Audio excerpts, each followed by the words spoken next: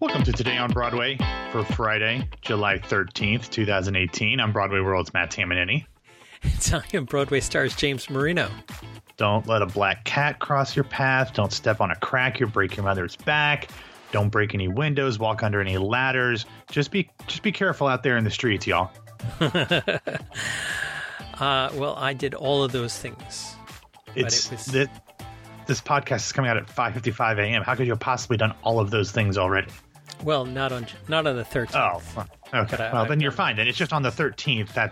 That's nerve-wracking. So anyway, what's not nerve-wracking, James, is that last night, Wicked became the sixth longest running show in Broadway history. With its 6,138th performance, it passed the original production of A Chorus Line to move into the sixth spot. It is 542 performances behind Les Miserables, the original production. My calculations, and I'm not good at math, but my calculations says that should put it to move into fifth place sometime around the end of November in 2019. And then at that point, once it's in fifth place, it'll be another 800 performances or so to pass Cats. I would imagine by the time this thing is all said and done that it'll be Phantom, Lion King, and Wicked, and then a huge gap. Probably Chicago, the revival, will end up being in fourth place, and then Cats in fifth. But I don't see Phantom, Lion King, or Wicked ending their runs anytime soon. You might have just jinxed them because it's the 13th. Well. Oh, well, I don't think Phantom's closing as long as ALW's alive. Mm-hmm. I don't think The Lion King's going to close anytime soon since it's bringing in $2 million a week. And I don't see Wicked going anywhere anytime soon, especially because I really think it'll get a bump by this movie when and if it ever comes out. So I think those three will be first, second, third, maybe forever. It's just defying. What's the word I'm looking for? Expectations. Defying expectations. Yes. All right. First up in the news, a pair of major West Side Story announcements were made yesterday. Oh, were they ever, James? We're going to start with the second one that was made chronologically, but certainly the most surprising, if not a bit head-scratching. As yesterday, producer Scott Rudin announced that in December of 2019, the acclaimed minimalist deconstructive Belgian Belgian director Ivo van Hove will direct a revival of the show, and that the production will not, I repeat, will not use the iconic Jerome Robbins choreography, making it the first Broadway production not to use that choreography. There have been other professional companies around the country and the world that have not used it, but this is the biggest production by far to not use Robbins' original. Instead, Belgian choreographer Anna Teresa de Kiersmacher will provide the dancing. Van Hove's longtime collaborator Jan Versveld. Damn it, I hate this. It will design the show, which will begin performances on December 10th of next year with an official opening on February 6th, 2020. They said, hey, Carousel, we see your 6-week preview period. We'll raise you to 8 weeks. Whatever. It didn't really work well for Carousel. I hope it works better for West Side. Now, who knows what an Ivo van Hove production of West Side will look like, but the show's legendary lyricist Stephen Sondheim said in a statement, quote, "This is Ivo van Hove's first Broadway musical, and I'm eager to see what he does with it. What keeps theater alive over time is reinterpretation, and when that reinterpretation is as invigorating as his productions of A View from the Bridge and The Crucible, it makes for something to look forward to with excitement." We'll talk about Sondheim and reinventing things a little bit more later. The office and the estate of Leonard Bernstein essentially said the same thing, noting how important the show's message and even some of the specific lyrics are in today's society and climate. Now, James, I know that there will probably be a lot of people that are suspect of this announcement and this pairing of show and director. And I imagine you might have one, maybe even two of them on This Week on Broadway this Sunday. I don't know that. I haven't talked to Peter or Michael, but I know they both love this show, especially Michael. So they might have some issue with this. But I too love West Side Story, and I am all for new interpretations. I just hope that Van Hove doesn't go too far with his reinterpretation, because to me the text and the score, to me it's perfect, pretty much. That doesn't need to be messed with. Dress it up however you want. Put them in space costumes. Do it on a blank stage. Do whatever you want, but just leave the text and the book and the score and the orchestrations especially. Don't do this with actors playing their own instruments. That doesn't need to happen with the West Side Story. So just leave all of that alone. Do what else you want. The only thing I will say is I would be fine if they flopped Officer Krupke and Cool like they do in the movie. That's an upgrade as far as I'm concerned. What do you think, James? People are having aneurysms or sheer delight on social media about this. So we'll have to see what he's doing. I was thinking, I can't remember the name of the theater down in Georgia that's doing Titanic. The Serenbe Playhouse. Serenbe. So if Evo went down to Serenbe and did it there, they'd have real knives and real guns. So... They'd actually kill somebody every performance. Equity doesn't like it, but yeah. It's tough. It's a hard knock life. Yeah. So, my goodness, I saw one really funny satire piece that I wanted to mention. Philip Romano posted a thing on Facebook. Ivo Van Hove's West Side Story, starring Scarlett Johansson as Maria, which is so funny on so many levels. Yeah, it's been a hard week for Miss Johansson. ScarJo, yeah. ScarJo's having a tough one. Although they did find a director for her Black Widow movie, which is exciting. Anyway, speaking of films, though, the other bit of West Side Story news is that thanks to a delay of the fifth Indiana Jones film, Steven Spielberg is now officially moving into pre-production for his West Side Story remake. Wasn't sure if this one was actually going to happen, but apparently it is. No casting has been announced yet, but they are doing open calls nationwide, so we'll see what turns up with that, James. I think off the top of my head, is Terrence McNally doing the book? Is that right? That the sounds script? so familiar, but I'm not positive about that. Yeah. So, I mean, I wasn't sure that this was actually going to ever happen.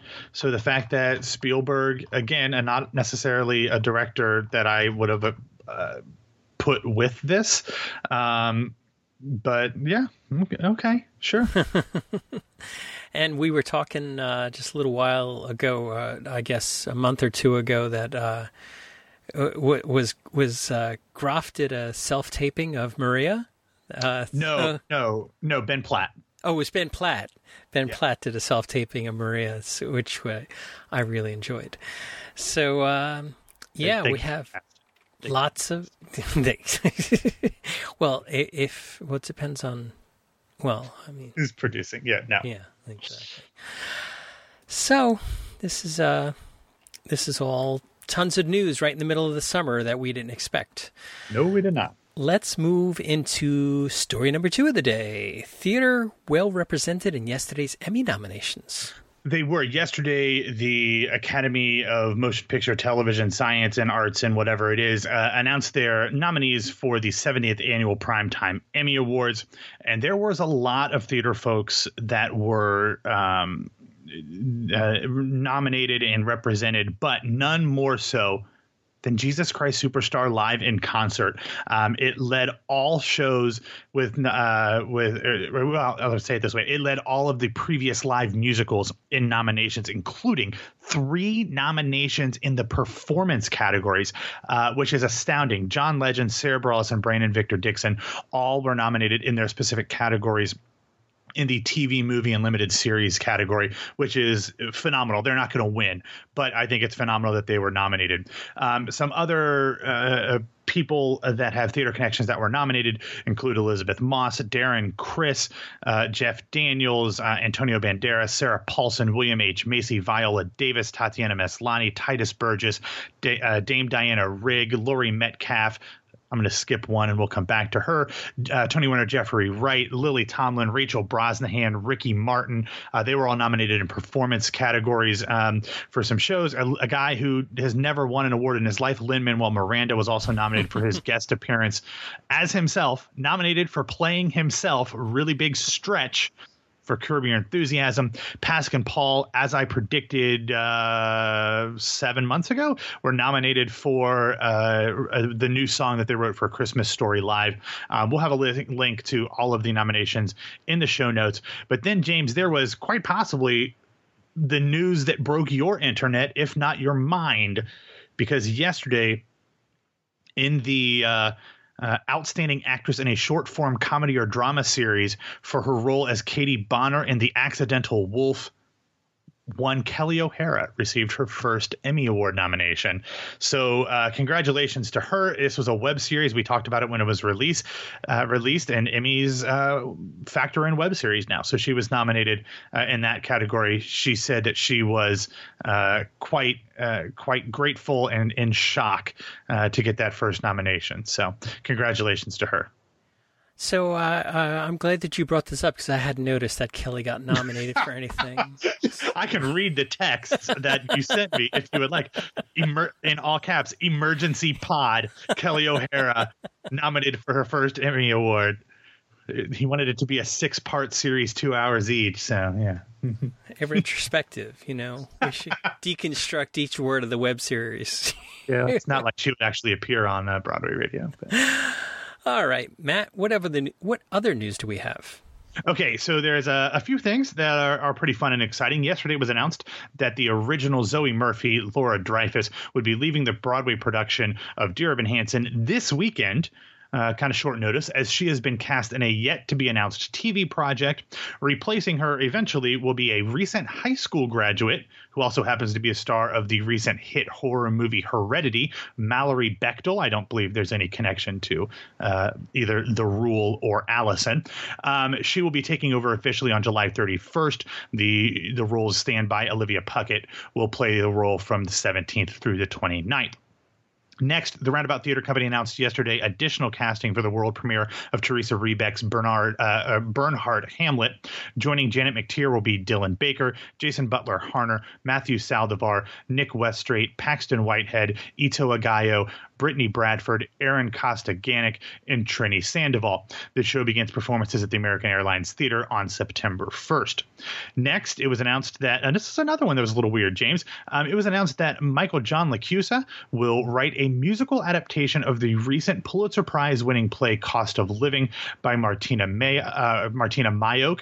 The show will be under the auspices of the Williamstown Theater Festival. I know we talked a lot about this show on Broadway Radio, both on This Week on Broadway, and I think there was some other of the other shows that mentioned it. This is not a show that, when you read the description, screams out musicalize me. It has to do with people living with disabilities. But if you're going to take a show that does not scream musicalize me, you might as well give it to Michael John LaChiusa, because he's going to figure out a way to make it work. So this is really interesting. I'm excited to see that. And finally, yesterday it was announced that Jonathan Bailey and Alex Gaymond will play Jamie, formerly known as Amy, and Paul, respectively, in the West End production of Company, making them the first same-sex couple in the show's history. That, of course, is the first same-sex couple that was actually approved by the show's creators. I'm sure there's some random rebel theater company out there that did this without letting anybody know. But if you think about it, that means that Jonathan Bailey will be singing Not Getting Married Today. This will be sung by a man. So should be really exciting. That West End production, as we know, will also feature one Patti LuPone, and Rosalie Craig will be playing Bobby, Bobbi, changing the lead character from a man to a woman. The show will begin performances at the Gielgud Theatre in London on September 26th of this year. I was going to say, if you want any more information on any or all of these stories, please check out the show notes at BroadwayRadio.com. I see. Just a quick correction from earlier. Tony Kushner is doing the West Side Story. I knew it was one of those acclaimed, wonderful playwrights whose names start with a T. Yeah, you were on such a roll, and there was hard names coming up, so I didn't want to break your stride there, you know. All